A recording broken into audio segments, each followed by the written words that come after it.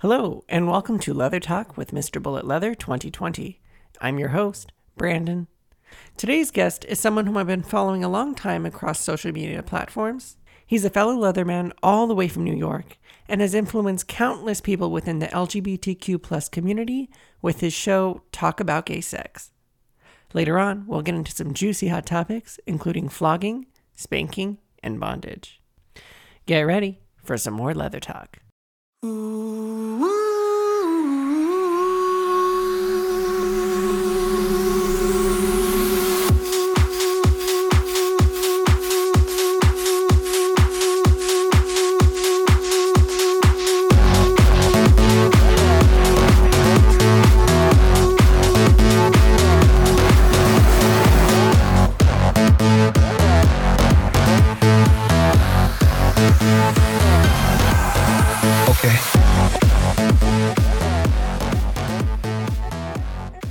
Hello, everybody. This is Brandon, your Mr. Bullet Leather 2020, and today we have Steve. Steve, would you mind introducing yourself, please?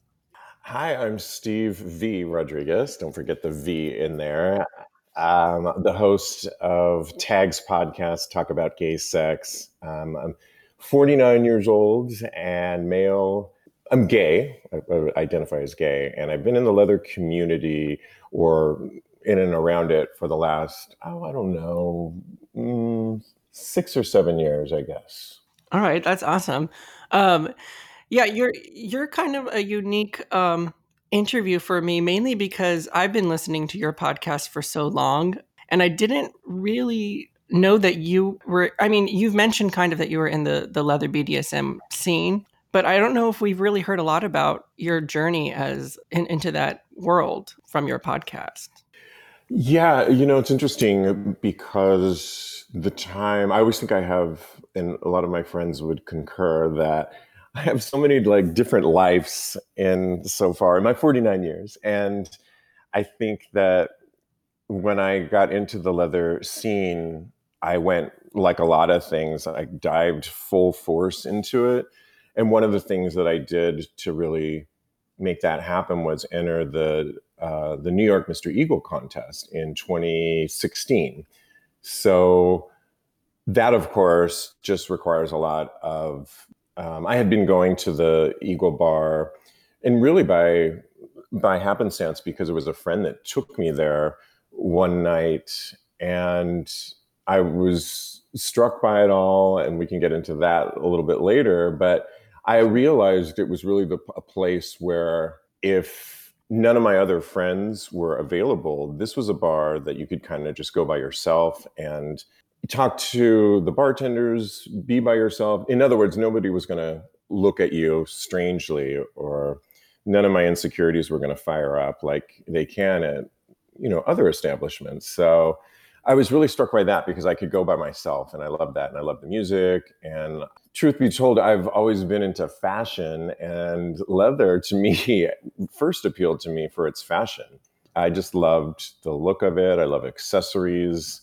But like I said, hanging out there, learning about the bar, the legacy of the bar, and then figuring out that they really had an annual contest, the New York Mr. Eagle contest, I think people started seeing me there. I was kind of like my Cheers bar, where I was there all the time. No, you definitely hit a bunch of good points. If I you were saying how it's like so different for you, where you didn't feel like you had to worry about your insecurities going in there, and I just have to say, like, that for me definitely speaks volumes. Like, when I go into, I mean, you lived in Los Angeles before. When you go into the Abbey or Right. or like any of those WeHo strip bars, like, I don't know about you, but I always feel like I have to kind of put on a face, and that doesn't happen with me when I go into a leather bar. I really feel like I can just be myself. Absolutely. Absolutely.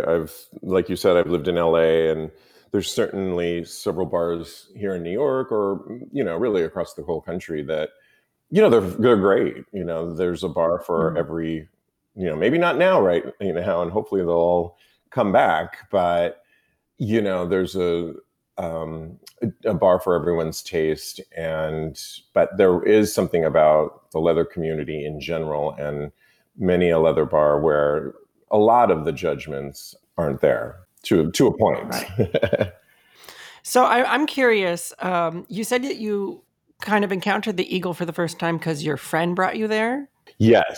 Okay, so I want to know what was going on in your mind when you entered an environment like this for the first time. What was going through your head, or what was going through your pants? Right, exactly. It wasn't a situation where I was dumbfounded or going, all of it was, bright lights, big city or anything like that. It was really because I had been back, like I said, in the 90s, a go-go dancer, and I used to wear, you know, leather, but I had no idea. I just kind of wore it for costume, I would say. So, and I wore very provocative things, obviously, when you're a go-go dancer, less is more and all that stuff. So it wasn't necessarily shocking from that standpoint, but I think I was just struck by the darkness of the bar, the lighting. There was red hues kind of illuminating the bar, and cavernous areas that looked fun, like I wanted to explore. There was, instead of drag queens and Britney Spears, it was deep club sounding, aggressive, sexy beats, and there was porn on the TV sets and cages everywhere. And it was kind of like, being a kid in a candy store, like, where do I go and where do I want to explore? And then there was also just, most people in general, we were going to visit a bartender that my friend had known as an acquaintance. And so he couldn't, to this day, he's one of my best friends now. And so, but back then he was definitely very accommodating. So all of that was just really, I don't think I was exploring sexually at that point, but I was definitely intrigued. Yeah, definitely. I kind of have that similar experience where I almost felt like I was kind of like Alice in Wonderland going down the rabbit hole a little Right. bit. Yeah, exactly. I was just like, wow, like you said, the lighting and the environment really screams this vibe of just like sex. And that's also what I feel like leather does for me. Like when you walk into a leather bar, your senses are stimulated in such a way that the smell, the feel, the touch, the sight, the sounds, they're all like sexually stimulating. And when you put on your leather, and I've noticed this even more at home, being quarantined as we are, the smell and the touch against your skin, and even the sound of, like, what do you call that? Like the crinkling of the Right. of the leather, like all of that kind of puts me in a place. Would you say? I know you said you got into it more because of like the fashion of it. But how do you feel like with your connection with leather now? Well, first of all, I wanted to say I was laughing alongside you because I remember when you did my show, you said that you didn't realize that you kept going to the same bar for so long and didn't even realize it was a leather bar, which I loved. Yeah. That's such innocence and great way to go into it. Yeah, I think now leather, and certainly I would definitely say after that contest for several years, I got more and more into leather. I have so much leather here in my place that I could open up a boutique practically. It's so crazy. I need to organize it. It's just I have so much, but definitely the smell of the leather, and I like the constraints that it puts on you, and yeah, I feel very sexy in it as well, too. I think that's one of the key things. It's, men's clothing in general. I did get into it for the fashion of it, but oftentimes clothing is just kind of blasé. And with leather, it's a masculine way to kind of, for me at least, I'm just speaking for me, to feel sexy that has a long legacy behind it of Leathermen. And, I'm a big fan of Tom of Finland, the artist, and all of his inspiration, and Freddie Mercury, of course. I just loved how he played with all that. And even George Michael did for a while. And it's kind of like this biker, manly kind of sexiness that I love. You've mentioned now a couple times fashion, and I just have to tell you, I've gotten a couple, not arguments, but I've gotten a couple of discussions, I guess you could say, with some of my drag queen friends who said, yeah, the thing about leather is it's all the same, same, same, same. And I was like, it is? Like, I guess, I don't know. But I saw, and I guess we'll talk about this a little bit later. You showed me this kind of short film that your friend put together about running for Mr. Eagle, and I saw you wearing different kinds of jewelry. And how do you shake it up? How do you separate yourself from kind of the rest of the crowd? Well, yeah. So for me, I definitely have always been into fashion in one way, shape, or form. I've worked in the industry, and like I was saying before, I think that it's a way to feel sexy. But and I can remember when I was running for the Mr. Eagle contest, the one thing that there was all these. As much as I loved hearing about all the history of it, and I did my due diligence and I really researched and to learn about the history and what I wanted to stand for and everything like that. But the one thing that I was struck by was the adherence that you have to abide by for in this contest, at least, the three looks that you have to show. And there wasn't a lot of extra creative room to express yourself, although I Yeah. tried to. And maybe that's one of the reasons I got docked points, though, because I wanted to add my flair to it, essentially, so I could stand out. And I had added studs to, like, my hat. I found a leather hat that really wasn't from a traditional Leatherman type store. It was a fashion guy that made these really cool military hats. I think I've seen you wear them, Hmm. yeah. And so this was not by a Leatherman, and it was just by a fashion guy that I think he does stuff for like Lady Gaga. And so, I wanted, and my shirt, I wanted to look a little bit different and fit me a different way. And, there was definitely people when I was in the contest that loved it, but there was some stalwart types that were not having it. And I mean, I kind of thought, whatever, this is me, and I'm gonna. So, once all that was over with, I could do whatever I wanted to. And I do all the time, or I have, at least afterwards, I would mix up different things. And I think it's kind of fun to even play with gender a little bit. And I've worn fishnets kind of underneath my chaps and worn, fishnet gloves, and maybe I'll wear eyeliner sometimes when I'm in my leather look, just to it's a little bit of kind of like an fu to the whole scene sometimes, because I do think that the one thing is there's just a little bit of like, yeah, must do this way. And if there's one thing about me, it is I like to break the rules a lot. So I love that. And I don't know if have you noticed maybe a shift in opinion about this kind of thing, or is it kind of been stagnant on that? um I maybe a little bit. I have in the last few years. There's been a few that I've seen in New York, and certainly if you go to the various festivals around the country, like International Mr. Leather or Mid Atlantic Leather, they've got so many different types of looks and age groups. Yeah, I mean, I think so, because the leather community is growing up, and there's a whole youthful. I was saying this for a long time. If the community wants to continue and have events that are going to thrive, they've got to embrace a younger audience, and the younger audience is into all sorts of. It's not just leather. It's they're puppies, and there's a Yeah. whole all kinds of different fetish, rubber, latex, and all of those I think are valid, and transgender, of course, that are not going to necessarily, adhere to those old rules. Yeah, I really like, and I don't know, I hope I don't get any like hate or shade about this, but I really like the direction right now that we're going in. that I see, at least Los Angeles. I don't know really much about the dynamic of the community in New York, but in Los Angeles, there's a lot of kind of, I would call it forward thinking.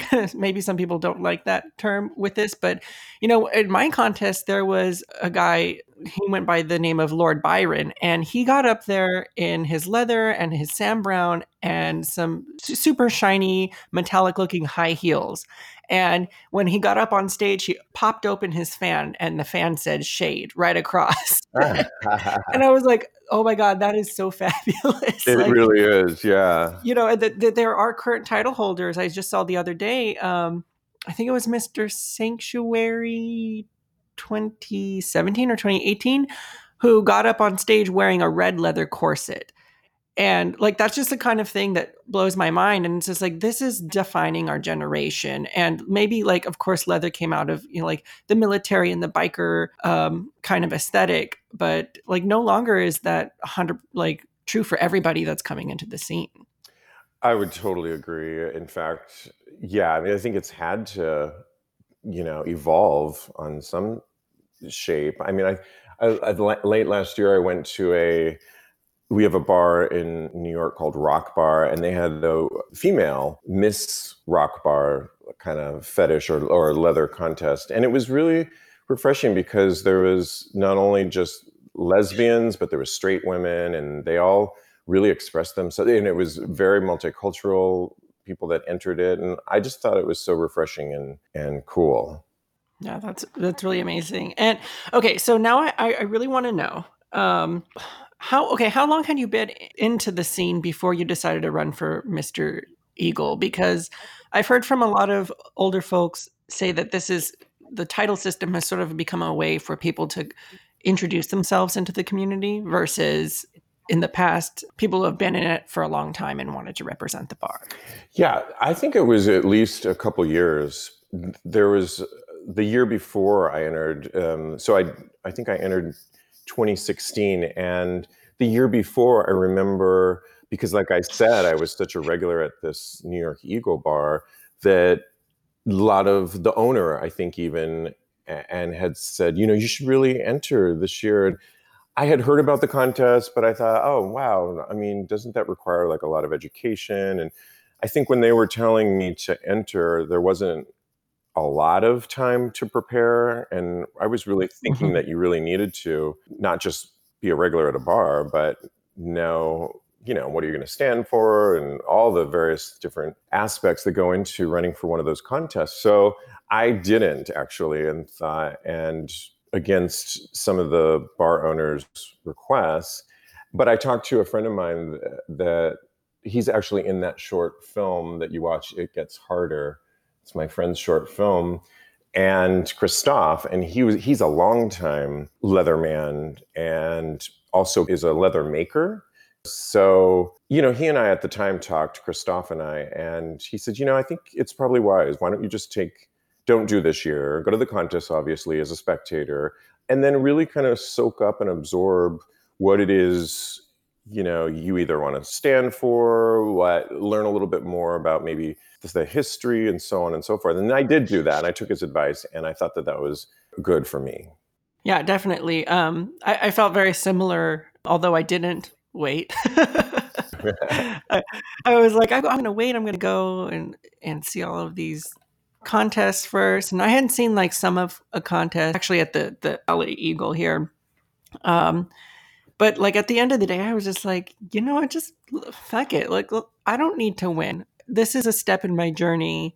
And this is just a way for me to just kind of take the next step in my gay life. Like, this meant so much more to me than winning, that I just wanted to do it. And somehow that it worked. I don't know. I don't know. Yeah, honestly, I mean, I commend you. I mean, I took a year to prepare for it and did not win, but I think that but actually, I do think there's a level of, I definitely appreciate the fact that I'm one of those persons where I kind of need to sometimes, if I dive in, it's like I'm kind of obsessive about things like that.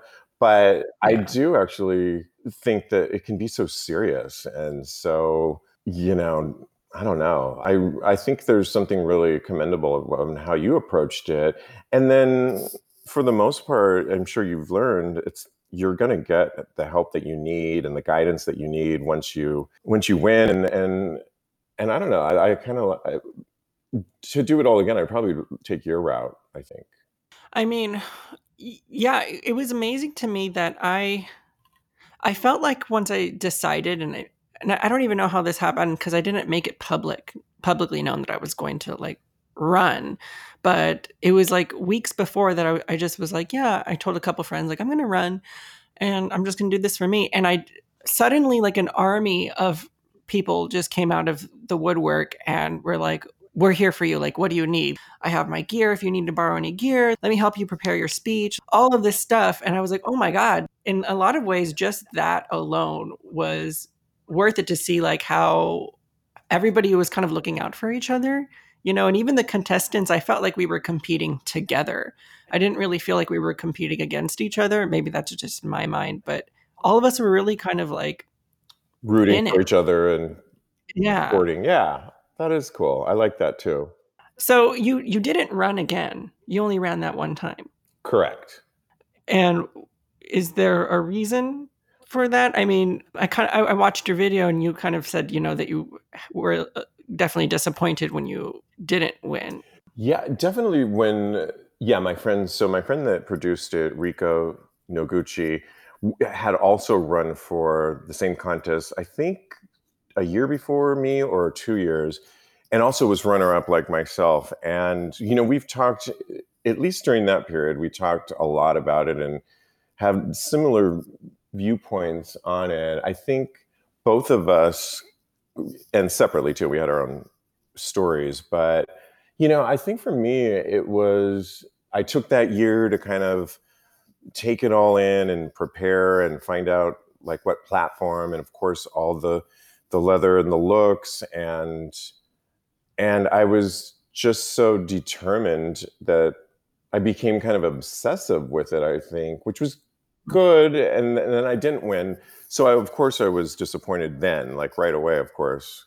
Um, and then I don't know. I think I started looking at it a little differently because once I got over sort of the fact that I didn't win and I started to realize that, well, maybe it's not such a bad thing because the community is such that you can really have a part in it. And I learned that at least in our contest, there's all these kind of things you have to do once you're the winner, you have to, I think you enter the IML contest. So you got to prepare for that. And then you have to have a platform that everybody in the bar and everything agrees on. And I don't know, I kind of was thinking, I don't know that I would really actually like that.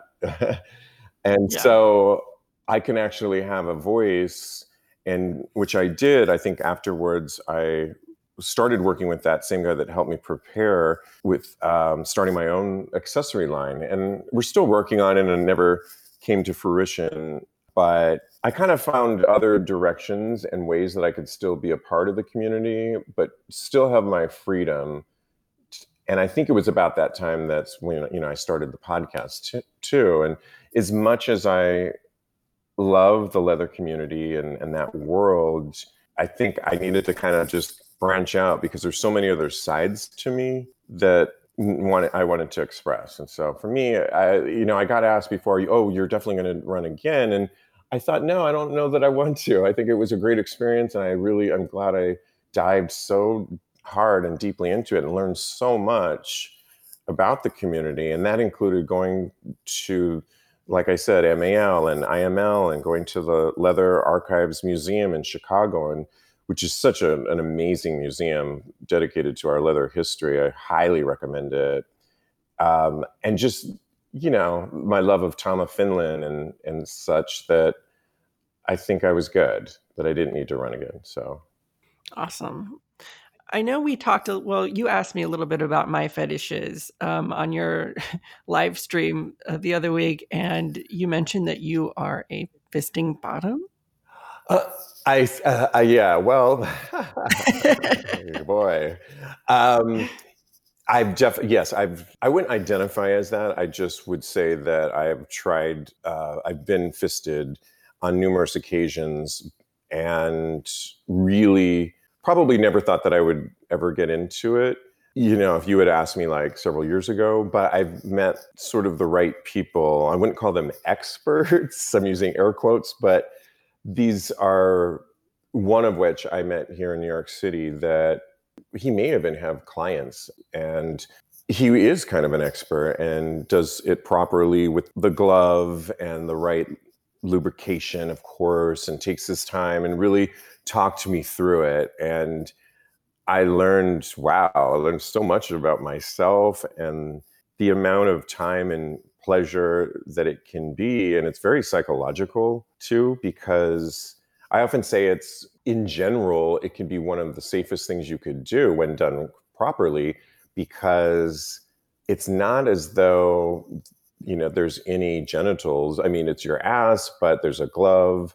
And the amount of time that it really takes to be able to get one, two, three, the whole hand and fist into somebody is a long process, which requires a lot of unsaid cues that each of you are emitting to each other. It's a conversation, not always verbal, that there's a lot of trust involved, and I like that whole process. It's not something, at least for me, that you can do all the time, but I've definitely have enjoyed it with this one person. And then there was a longtime boyfriend that we kind of reconnected about a year ago, and he is into that too. And so that it was kind of nice to, I think when I dated him back in San Francisco, he was a top. And so we had both evolved and in the right roles, I would say it too. And so it was really great to kind of experience with him as well too. That's really awesome. And you're definitely right. Like it does, well, really, like any fetishes that you explore, really teach you a lot about yourself. Would you mind kind of going into maybe your first experience, how you first discovered fisting? Yeah, well, actually, now that I think about it, it was with a kind of a sexual healer. He's almost like a shaman, and he has clients. And I found him on one of those massage sites, but I was struck by his type of massage because I was scrolling through all of these, it was just the typical male massages that you would find, and there was something about this particular one where he incorporated shamanic kind of practices, which included drums and kind of exploration through shamanic practices. And I was intrigued by that. And one of the things that we would do every time I would go see him before, it wasn't like, okay, go get undressed and get in the room. It was sit down and we had a conversation about where I was at, perhaps maybe what I was wanting to explore. And I think at that time, I was telling him that I wanted to explore a deeper, I wanted my sex with partners to become a little bit more connected, a little deeper, a little more intuitive. And when we started the practice, he wears kind of a whole, like a almost Native American look to him. And he has Native American drums, and he has you kind of, or at least for me, had me stand, I think it was just either with the jockstrap on or naked. And he does this whole ritualistic thing around you, and he burns sage and everything. And it's really amazing. And before you even get on the table. And when we did, we never discussed fisting at all, but somehow it was, I guess, the opening, literally, that he intuitively saw I was needing or wanting. And I would see him for several times after that. And it just became sort of like what we did. And it was interesting because we never even, and because of the whole process and because I trusted him and because it happened so intuitively, I think that we never really talked about that the actual art of it or what we were doing. It really was, I hate to overuse the word organic, but it really was the way it all happened. And that was my first experience. That you sound like it sounds like you got really lucky having that first experience with someone who was really kind of taking the role of leadership and had experience in it. My first experience as a fisting bottom too happened more organically like that, where I didn't even realize that it was happening until the whole fist was in. Uh-huh. And I'm like, oh my god, I can't believe it. I don't know. I was just in disbelief. But yeah, and I don't think I only did it maybe once or twice. Another time as a bottom, like where I planned it, and like, have you? Do you do like a cleaning out ritual for when you get fisted, or do you just kind of? Wing it? No. Yeah. No, definitely prepare, but I not like in this crazy. I'm not eating like salads all day, and but I think, yeah, I mean, I think I probably would clean out just like I would if I was bottoming. So Yeah. for the most part. And, now there's so many, like on our show, we have this great proctologist who's an ass doctor, and he's given us so much, Dr. Goldstein, so much insight into our ass and the health of our ass. And I've really taken note from him on proper cleaning. And we've done a lot of shows with him on the damage you can actually do, not from fisting, but from the preparation, that the over hosing, the shower hosing, and so on and so forth. And there's some great products out there too that help you, or just kind of fiber based. But I just think there's a lot better, like things out there on the market. Yeah, definitely. I think you have to be sensitive to your own body, and it's funny you say that because I actually use the product that Dr. Goldstein has. It's the only thing that doesn't irritate my stomach afterwards. Like even just using like regular water, I would always have like cramps or something for a little bit after. Right. Um, and like I don't know what the solution is of the future method product, but whatever it is, like I use it and it's always been like 100% clean, and I've never had any issues with pain or anything like that.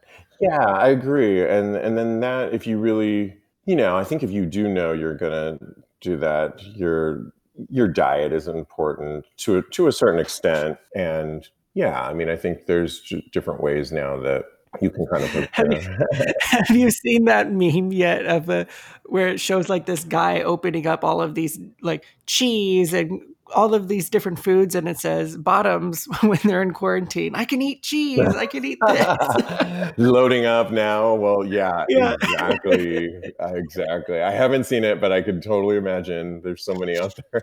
That is hilarious. So speaking of quarantine, I wonder how your quarantine experience is. How are you staying kinky at a time like this? Well, doing my two shows that are talking about sex, there's a certain amount of pressure to have topics, but um, there's a couple of things I've done. One thing, we had a guy on the show who hosts these wicked gay parties, and I've really been struck, I think, by all the clever, creative avenues that people are going down that had traditional, maybe they were a promoter of a club or a sex club, or maybe they had strippers, like we've had these other guys, the Adonis Lounge guys, and everything's based on you going into their place of business. Well, so many have tried virtual avenues, and one of the things I did try early on, and I don't think I was very good at it, but was it was a like a virtual jack off party on Zoom. And I think I got too caught up in signing up for Zoom and choosing a background, which turns out I was the only one that had like this faux green screen, like I was in space background, which I'm not quite sure why I chose that, and couldn't figure out how to turn it off. And then I was like, should I pull my lighting in? Because, I kind of live in a work studio space. So I was like, should I bring my lighting in so I look a certain way? Should I be on my bed? I got so caught up in all the staging of it that I'm not sure I really had a good time with it. But I tried to be kinky with it. But the other thing I do, I do this live show every week, and I try and like kind of either dress up for that. I set up my studio because it's a live video stream, and I get a lot. I really get into it with what I'm going to wear, and sometimes I even wear like, not that you really see it, but I'll wear like a leather jock strap, and I remind myself, I get ready for that show every Thursday night, like I'm going out to a leather bar every week. And if I'm not wearing a hat, I'm doing my hair, and I don't know. It's a lot of fun. It's keeping at least that sexiness, kinky side going, and then I kind of get kinky with some of the social media that I like that we need to do for the shows, and that's kind of a lot of fun too, because I think I was doing a demo on a sex toy the other day, kind of a man squeeze thing, and that was kind of fun. And I'm looking at myself in the mirror a lot more when I shoot some of this stuff. And so I think there is a way to kind of get over yourself and turn yourself on that can be kind of fun. Yeah, definitely. I definitely agree with you as someone who like, I don't know if this is just like the age of social media thing, or if this is because we're both really picky with our own content that we put out there. But I remember like I've never worked my angles and lighting more ever than the last 2 months. Like Right. you're in some ways like you said, you get ready for the event every single week, and that's your sense of regularity right now. Like there's no going out to the bar. Correct. And I remember my first Zoom, I was like, should I put makeup on? Yeah. Like, should I, Right. like, Yeah. I've never posted nude or naked photos or sexy photos until this quarantine, because it's just like, I consider myself an exhibitionist, and I used to go out to Slammer and the NoHo Spa, and that's how I got out my exhibitionism. And now, like, the only way I get that kind of sensation is putting it out on social media. Exactly. Yeah, another thing. I've seen naked photos of you on Instagram. Well, Almost. Yeah, covering. right. Yeah, I mean, I think, like yourself and like a lot of people, not even just people that have, shows like ours, I think, the places that we are quarantining in right now are really have to be everything. I mean, they have to be there, we're a chef at one point, and then it's a gym the next moment, and we're turning our places into gym studios. And then of course, you've got to like, I'm finding like little nooks in my apartment where like, hey, I rearranged my apartment a little bit too, so to kind of keep it interesting, and in the process found like little corners that I'd never occupied before that now make a great place to shoot a picture, or just to feel sexy by myself. Like one of the nooks is like right by a window where I often will just sit there, and whether I'm reading or watching TV, I can look out the window and be like, wow, it's Saturday night and there's no one on the streets of New York. But it's, just kind of, you got to rediscover, and you got to create, and I think the only way to get through this is to find those moments of sexiness for yourself.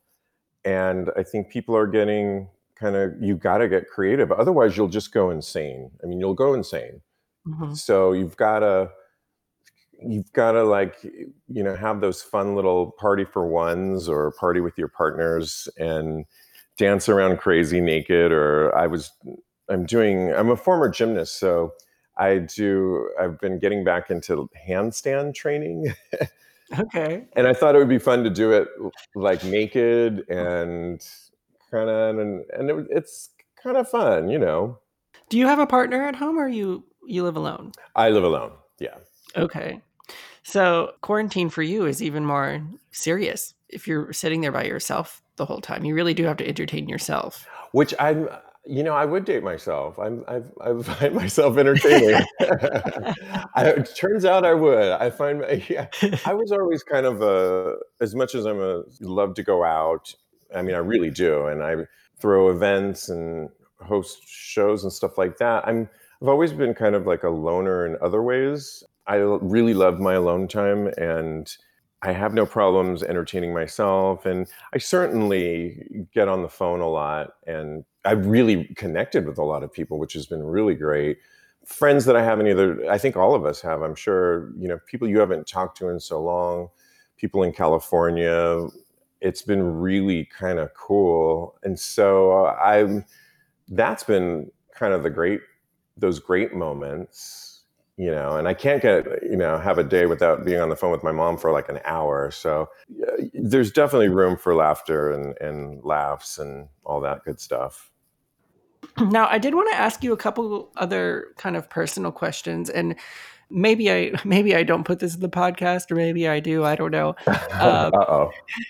Because this one, for some reason, has become kind of a political topic, and I don't feel like it needs to be. I think it really could be just a personal choice, but for the longest time, until maybe the last 6 months of my life, I have been very adamant about not taking PrEP and using condoms and being responsible for myself in that way.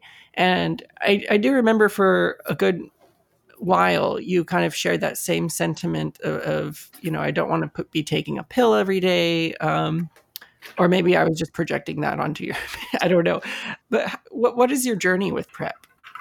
I'm glad you brought that up. And my God, we got like a lot of flack for just really expressing you're referring to my co-host and I on our Tags podcast. And Mm-hmm.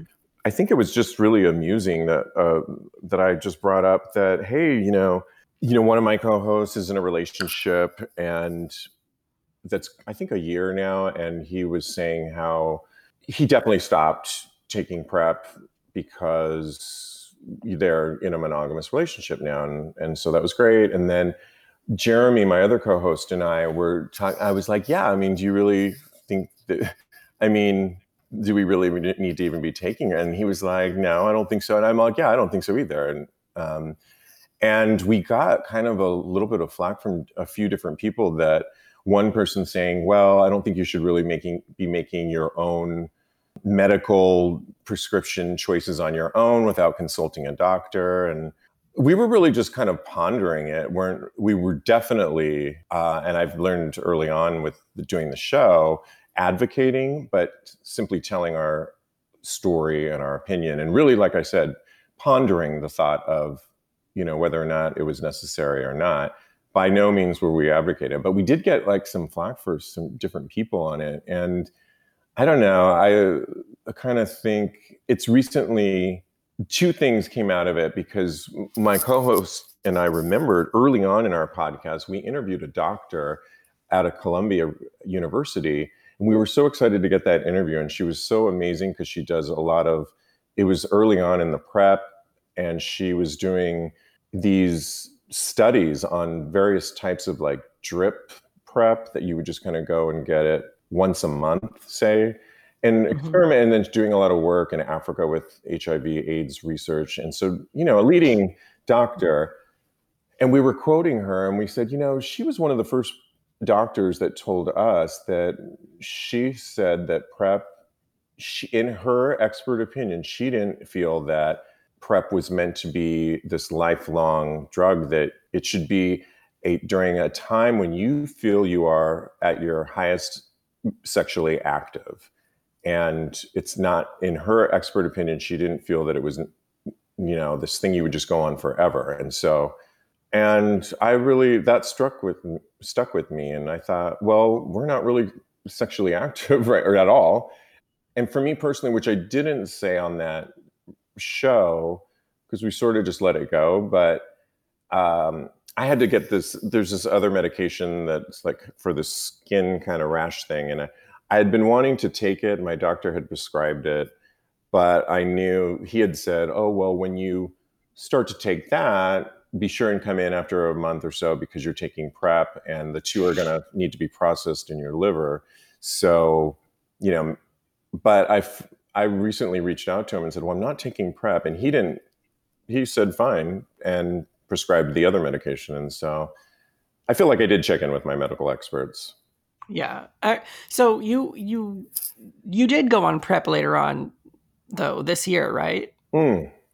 Yeah, no, right. Oh, so early on in our episodes, I was a little late to the game. I think I was saying of getting on PrEP, and I loved what it was doing, and everybody kept. I was just comfortable using condoms. I come from the '90s, and Yeah. honestly, really didn't have a lot of friction with any partners that I was meeting up with for having them use condoms. It really wasn't an issue. However, as we kept on with the show and I was learning more, and I had never taken medication at all. So I think that was the thing that I was kind of a little slow to. Like, do I really want to have to be taking a pill all the time? But I think I just came around and I learned that it's a responsible decision if you're going to be sexually active to at least do your part on your end, and for the most part you're going to be at least covered from not getting HIV and so on and Right. so forth. And so from that standpoint, I came around, and have been taking it. So what about during quarantine?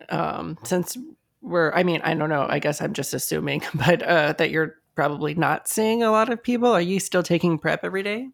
Yeah, I haven't seen anybody. and yeah, I think like what I was saying, that no, I'm not. I stopped taking it, and because of what I said before about not being sexually active, but also, and mine's a very specific case, which I did check with my doctor, is because I really wanted to take this other medication that I knew both of them were going to be going through my liver. And Yeah. so, and then I told my doctor, we have this kind of email thing site, and I don't think he didn't say, "Oh, why are you not? No, don't get off of it." So Right. yeah, so I mean, and I feel like when I'm ready, and I've talked with my co-host Jeremy, that we would just do that probably after all this. I would definitely go get my blood work checked for just in general, and then maybe have the conversation with him again if I'm going to choose to, who knows, but become sexually Right. active again. I would do that loading phase that you have to kind of do, and start the process over again. Right. I'm debating on whether or not to stop taking PrEP because I only got on maybe 6 months ago. And prior to that, when PrEP like first came out, I was like, I don't know, like 21 or something like that. And I was like, yeah, like, of course I'm going to get on PrEP. Like, Right. why not? And, I've never had problems with condoms. And I think at the start of it, even though I was on PrEP, I was still using condoms all the time and nobody really questioned me about it. I feel like that attitude's changed a lot recently. But anyways, I don't know if it had anything to do with PrEP or not, but I like my skin broke out in really bad acne. And I thought, well, like maybe my diet needs to be changed. So I started eating really healthy. I started working out all the time. I started just really taking care of myself, getting 8 hours of sleep and getting on like this kind of routine. And it wouldn't go away. And like after a year, I was like, God, like I don't know what to do. I went to the dermatologist and she's like, well, are you taking any medications that are possibly hard on your body? And I'm like, the only thing I'm taking is PrEP. She's like, well, if you don't need it, like if you're not being, sexually active, maybe try taking a break. And so I was like, I stopped taking it. And after 1 week, my skin cleared up. Wow, yeah. Yeah, I was like, wow, like what the I don't know if that was a psychological thing or not, or maybe it was just a combination of things, and that was like the last straw and on stress on my body. But I was like very adamant about not taking it after that. Like I would rather use condoms and like not have to worry about my skin. Well, yeah, I mean, I think there's definitely side effects and everybody's body is going to respond differently to taking it. And so, obviously yours was, you did a total trial and could totally pinpoint what's causing it. And I think, yeah, there's going to be those cases. So yours is definitely a case of, listen, it's producing this rash thing that, and Right. so I think, yeah. I'm on it now. I haven't had any skin problems. This is now, Oh, interesting. Okay. I'm 28 now, so it's a number of years. So I'm imagining there was a combination of maybe my hormones at the time, being 21 and having all that. But um, now I'm like, well, when I first got on it, I was very groggy and having like really weird dreams. And like, it took me a while to get adjusted to it again. So now I'm like, do I want to get off of it and go through that whole process all over again? Or do I keep taking it? Wow. Yeah, you've had a definite relationship with the that I think I would probably, yeah, wonder too, and if it's just Yeah. as easy to continue taking it, it might, I think everybody is going to have to make that decision for themselves and look at where they're at Hmm. with it all. And like I said, for me, it was really due to a couple things that, I mean, the pill is meant to be used when you're sexually active. I mean, there's no caveat to that description of why you take it. And if you're not being, it just, to me, logically speaking, albeit if you, someone like yourself that maybe has, when you go on it and off of it, I think, yeah, but I think everybody's got to make that personal decision for themselves. It's a preventative medication. It's not saving it is saving our lives, but it's not, Yeah, I know what you're saying. yeah. It's not like a heart medication or, yeah. Exactly. No, and unless you have, you are positive and it is keeping you alive, like of course take it. But you're saying, as a preventative measure, and I've been taking it for weeks, and I haven't seen another human being besides my partner for the last 8 weeks. So it's like, I don't know. Yeah, I mean, given your story, it might, then again, it could just be, if it's easy enough, all the doctors are doing, if you have a good relationship with your doctor, maybe a quick email to them and just inquire about that, Right. because if you're really not having any problems with it, but you know that when you go on and off of it, it's a whole thing that you have to go through, well, then maybe it doesn't make sense just to stay on it. I don't know, but Yeah, I know. I'm gonna have to talk to my doctor more about that. So, funny story, I actually just found out the other day that my doctor is Mr. Regiment 2015. He has a leather title oh, as well. wow, that's awesome. I, I thought that was insane. Wow, very cool. So does he now know that you're Mr. Bullet? Is it Leather Bullet or Bullet Leather? Mr. Bullet Bullet Leather, Leather, yeah, yes. MBL. Yeah, he found out through Facebook somehow. I guess we have mutual friends, and I was like, hey, like, listen to the podcast. Like, maybe you can come on. Wow, that would be really awesome. I used to have really weird feelings about back in the day about my doctor being gay, and I don't know, I was kind of creeped out by that idea for some reason. Like I only wanted a straight doctor because I think I had, back in the day when I lived in LA, I'd heard a couple different horror stories of doctors that would, go out partying, and a couple of them like OD'd, and I thought, see, this is why I don't Oh, want a gay doctor. It's just like keep all that world separately.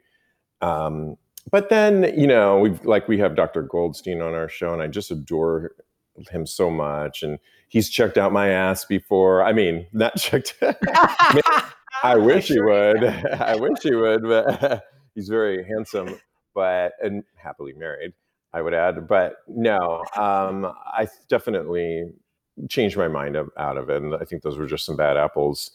And you could probably have a more open dialogue, communication, if you were on the same page. And I'm actually quite amazed. And again, these might just be a few bad apples, but I've had straight doctors for the most part in the past. And I remember, like, my last doctor, I had to explain to him what, like, some of the lingo was. Like, sometimes some doctors don't understand what top and bottom means. Some doctors don't know. I remember I had to explain what a cock ring was to one of my doctors, and urethral sounding was, and like, and I'm like, I don't I'd know love if to be a like, fly on the wall in that office visit. but I also remember one of my doctors, and he has my record. Comes up to me years. I was like maybe 27 or something, And he was like, well, there's this medication called Truvada that you could go on. And I was like, yeah, been on it, done that. Like, read my record. Right. Like, Yeah. so just that kind of thing really makes me thankful for having a gay doctor. That being said, my current doctor, he's awesome and he's straight. And like I said, I was a little late to the game to get on PrEP. But when I went in there finally to talk to him about it, he was like, "Oh, awesome. I have plenty of clients that are on it. Let's get you started." And it was really like so easy breezy. And, he went through all here's what you got to do, the testing, this and that. And I like him. So, there's great, all kinds of great doctors and not some so great. Yeah, definitely. Straight or gay, I think it just depends on the doctor themselves. Yes, exactly. All right. Well, with all that talk about PrEP and being prepared to having those sexual encounters, we talked a little bit about fisting. Do you have any other kinks or fetishes? Yeah, a couple of them. I really like getting flogged, and we have this guy that has been on the show a few times, Master Joshua, and he's a kind of a BDSM master. Throws fetish parties, kink parties. Really is expanding the conversation, and I've been flogged by him several times, and I love the whole. I love I have a few flogs here and I love the smell of them. I have one that's like really beautiful, deep red leather, and it's quite large with the leather fringe, and it just smells great. I love the feel of it. I love how you can go from if again, it's that like there's always some sort of communication, verbal or non, that's happening between the dominant and the person getting flogged. And I like how the flogger kind of has to read your body and kind of go with it. And then there's a whole nurturing side to it too that I really kind of get off on, that I think is really kind of cool. I also like rope play, although I haven't done it that much. And you really have to know, it's hard to find those that really know how to do the rope play. But again, I love the constraints of it, but I also love that the rope, some of them feel really good on your skin. And I think it looks kind of sexy. And if you're hoisted up, it's kind of really cool to kind of hang. And I think that's kind of cool. Yeah. So you're experiencing all of this as the bottom? Yes. Yeah. Okay. Although I wouldn't mind Okay. trying to flog. I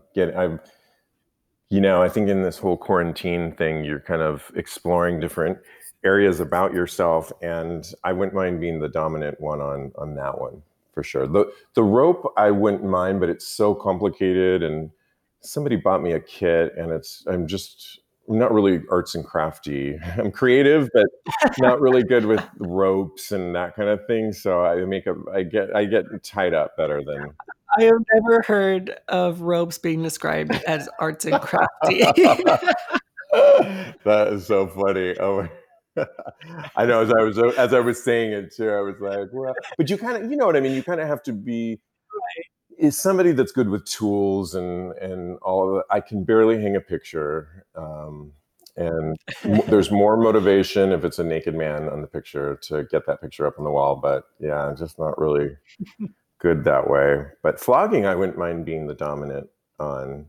I think that would be kind of cool. Yeah, and for those of us listening right now, if you want to go watch that short film that was put together by Steve V. Rodriguez's friend, what was the title of that again? It Gets Harder. It Gets Harder, and I'll put a link to that actually in the description. But there is like a good 10 minutes where you can see you getting flogged and spanked and all of this stuff, and it is really hot. I could see the expression and the reactions on your face, and the top really knew what he was doing. Yes, he's also another expert. Christoph was the guy you're referring to, a former Leatherman, former Mr. New York Leatherman, and he's really good at flogging and just so confident with it. But again, he also incorporates spanking in there too. And I like getting spanked as well. I think that's kind of. Yeah, definitely. I love what I loved the most was I was watching him flog you for a little bit, and your body had made some kind of motions and movements, and you could tell that he was really reading that, and he took a pause and came up to you and started rubbing you and touching your shoulders, and I think he was even whispering in your ear a little bit, and I thought that was really sexy when he did that. Yeah, like I said, it's this really cool dance that I think both of you kind of play, and it's really the dominant's top to kind of read when to kind of increase. It's kind of an art form if you think about it, because they have to really read the body and when to go a little bit harder, when to maybe be a little bit more sensual with it, when to really be nurturing. And then also they have to really know what they're doing in terms of not hitting you in areas that could really do a lot of harm. So, because you can. Right. It's riding that threshold. Once it becomes too much, I mean, at least for me, because I tend to be the bottom in situations like that. Once it becomes too much, it's just like I'm done. Like my brain is out of it now. Yeah, it's a mental game that you have to write. Anytime your mind starts getting out of it, it's going to feel painful. But I would argue that a good dominant who would be able to read their subject or the person that they're giving this to and know that, okay, it's either time to back off or something of that nature, or, throw Right. out your safe word. Right. I like how you describe it as a dance. Yeah, Takes two to tango. right.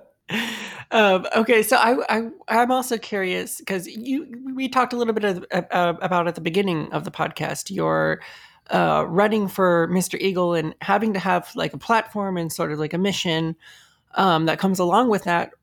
Do you remember what your platform was at the time, and has that changed now with kind of your outreach to the community through your podcast and everything that you do?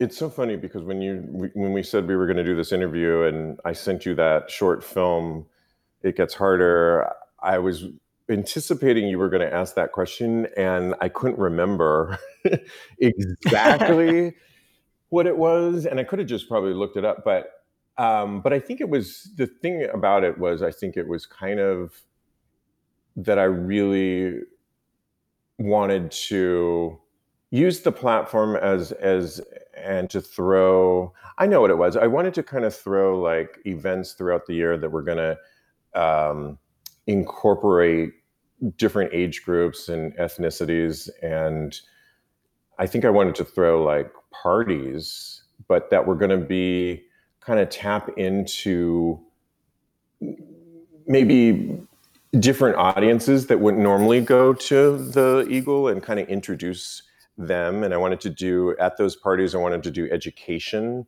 I mean, I call it education, but I wanted there to be like classes where, the one thing about the leather community and all that world I love is that you can really explore it as much as you really want to. And you can really dive deep, and so many people do, and they find their home. But it can also sometimes feel a little exclusive at times, and you're expected to kind of know a lot of the various terminologies, and there's not always a lot of education, I feel. And I thought it'd be fun to throw kind of parties that would maybe start with like a class by an expert and do some of those things like flogging demos and make it interactive and Mhm. rope play and kind of do this fun class where people could explore, learn from the proper etiquette, learn when to use a safe word, learn how to not hurt somebody, and learn to kind of trial and error type things to see if you want to explore it further, and then like turn it into a party afterwards and kind of get different audiences that maybe didn't know about the bar to come in. So I think that's what I was trying to do, is just kind of broaden and expand um, Mhm. everything. Definitely. And it seems like you've certainly done a lot of education through your podcast. I myself personally have learned a lot. Um, so I guess, I mean, that must kind of have just been the evolution of where you went. Or I don't know. What do you think? Yeah, Definitely. I mean, the podcast really just started shortly after all that, of really just having conversations with my friends about things that we were seeing when we went out, dating stories, sex stories, asking my fellow friends at late night, have you ever experienced this? And and really opening up with, your friends, often intimately. I think in the past I would have never been comfortable ever talking about fisting as much as I am okay with it today. I would have just been like, oh, of course I'm not going to. I was such a prude back in the day. And I just realized, if you find yourself with a cool group of friends that you really trust, and if you really are vulnerable in a way that just being honest, and then you're going to get the same thing back. And so that's really how the show started, just from that, just being honest and open. And to my surprise, listeners have come and said, wow, I really like how you're so open and honest. And I think that's the key to the show, is, no one's going to really want to listen to the show if I'm not being honest and open about my world, because it's just not going to, you can read that when Yeah. you're listening. And so people need you to be upfront. And so the show's actually helped me. And in terms of education, yeah, I definitely like to have, experts on the show, but I try and find experts that, it's fun. And like, we've talked about Dr. Goldstein several times, and, he's definitely not a dry guest when he's ever on the show. He's very, he gets it, and he makes it fun. And we're definitely, I never want the show to be preachy or only, I'm happy when people learn things. I learn things on the show, but I also want it to be a conversation. Definitely. Yeah, and an exploration with my co-hosts, and ponderings, and breaking down hot gay sex topics that make the news. I love doing that. And so it's kind of a combination of all those things that I think make it a lot of fun for me. That's really awesome. And you mentioned kind of opening up about yourself in many ways. I'm curious, does your family know that you're kind of like a gay New York podcasting icon? Oh, Like, do they well, interestingly enough, my sister is my. We've worked together before. We're best friends practically, and well, to answer your question, yes, she's very supportive of, her. She has a gay best friend, and has had for years, and she helped me. We did a TV pilot that we shot late last year, that we're kind of having someone edit it right now, and it's looking really good. Well, she directed it, the episode, and so she's very involved actually in it, and she tunes into my live streaming podcast every week, and she's heard me talk about fisting, and it's very comfortable. And then my mom knows I have a podcast, and I think I went as far to say it's about, gay sexuality, so she knows that much. But that's as far as it's going to Okay. go with her. Yeah. She doesn't need to know any more than that. I mean, I don't even know if my parents would know how to get the podcast on their phone. I mean, they're that not technologically savvy. Same. That's the other thing with my mother too, is that she wouldn't know how to get it either. So yeah, I think I'm safe on that.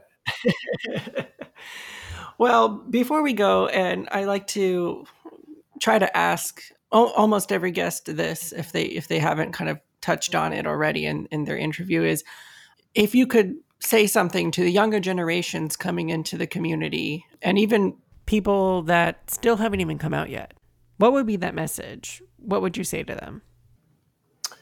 That you're definitely not alone, and you're coming in at a good time, when there's a lot of ways to, you've got the internet. You may feel alone, you may feel isolated, but unlike other generations, you've got the internet to really kind of explore, and chances are you're going to find like-minded people. They might not be in your backyard, but you're going to find them out there. And fortunately, with people like, you doing your show and mine, and there's, even in the last, since we started mine, there weren't that many gay related podcasts that talked openly about gay sexuality, and now they're popping up a lot. So there's, I would say to really just kind of explore and use this time frame to dive into some of these, and you're gonna learn a lot about that you're not alone, and you're gonna learn that you're gonna kind of find your place, and then just kind of dive in, I think, is really kind of the key. And the other thing I would add to that, though, is try and don't be afraid to learn some of our beautiful, tragic at times gay history. And there's so much out there on that too, that you can, great documentaries out there that really talk about Stonewall, and there's all kinds of documentaries about key figures that really made an impact in one way, shape, or form that you just learn by diving in, and it's a lot of fun, I think. I definitely agree with that about the history, and not just leather history, but gay history in general, like you said, really makes you realize that being gay, that you're not alone. You're really a part of a legacy, a really strong, rich history that we're all a part of. Absolutely. And if you find yourself wanting to learn more about the leather community, I highly recommend in LA the Tama Finland Foundation. You can go, I think there's a place you can tour in Silver Lake area, I believe. And you can go online too. And then if you're in Chicago, the Leather Archives and Museum should be a must. And I would even take my sister there. It's just filled with so much. They got so many great donations, and it's several floors, and you just kind of get lost in there, and there's film, and it's really kind of cool.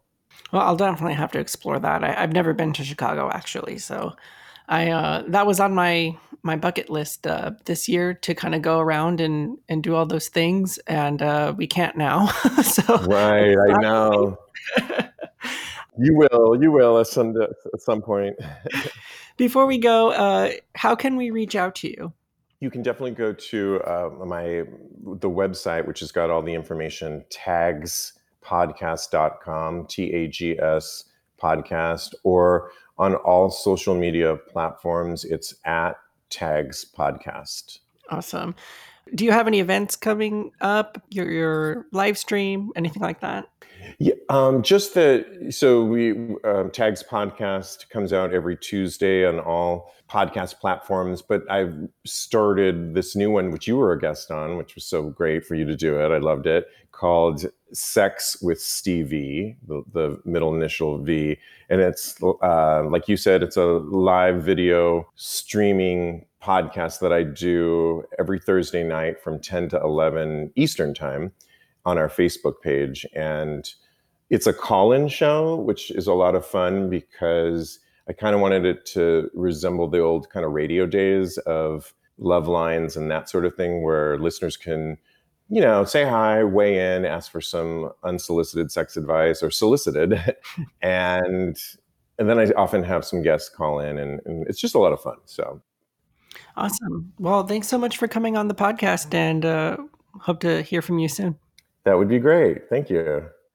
Before we go, I'd just like to remind everyone listening that if you have any needs during this time of quarantine, the LALC Cares and LA Leather COVID-19 Assist are here to help.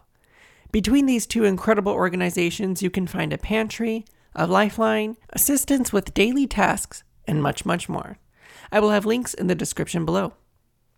Additionally, over the last several weeks, I've had the pleasure of speaking with several individuals, including the music producers for the Leather Talk podcast, Foxy and Fugue. You can find all of this bonus material on Patreon under Leather Talk Mr. Bullet. Anything you pledge will go towards supporting the podcast and helping make it possible to keep hearing these very important personal stories from people within the leather community. Don't forget to rate and subscribe. And as always, stay safe, stay healthy, and stay kinky. Okay.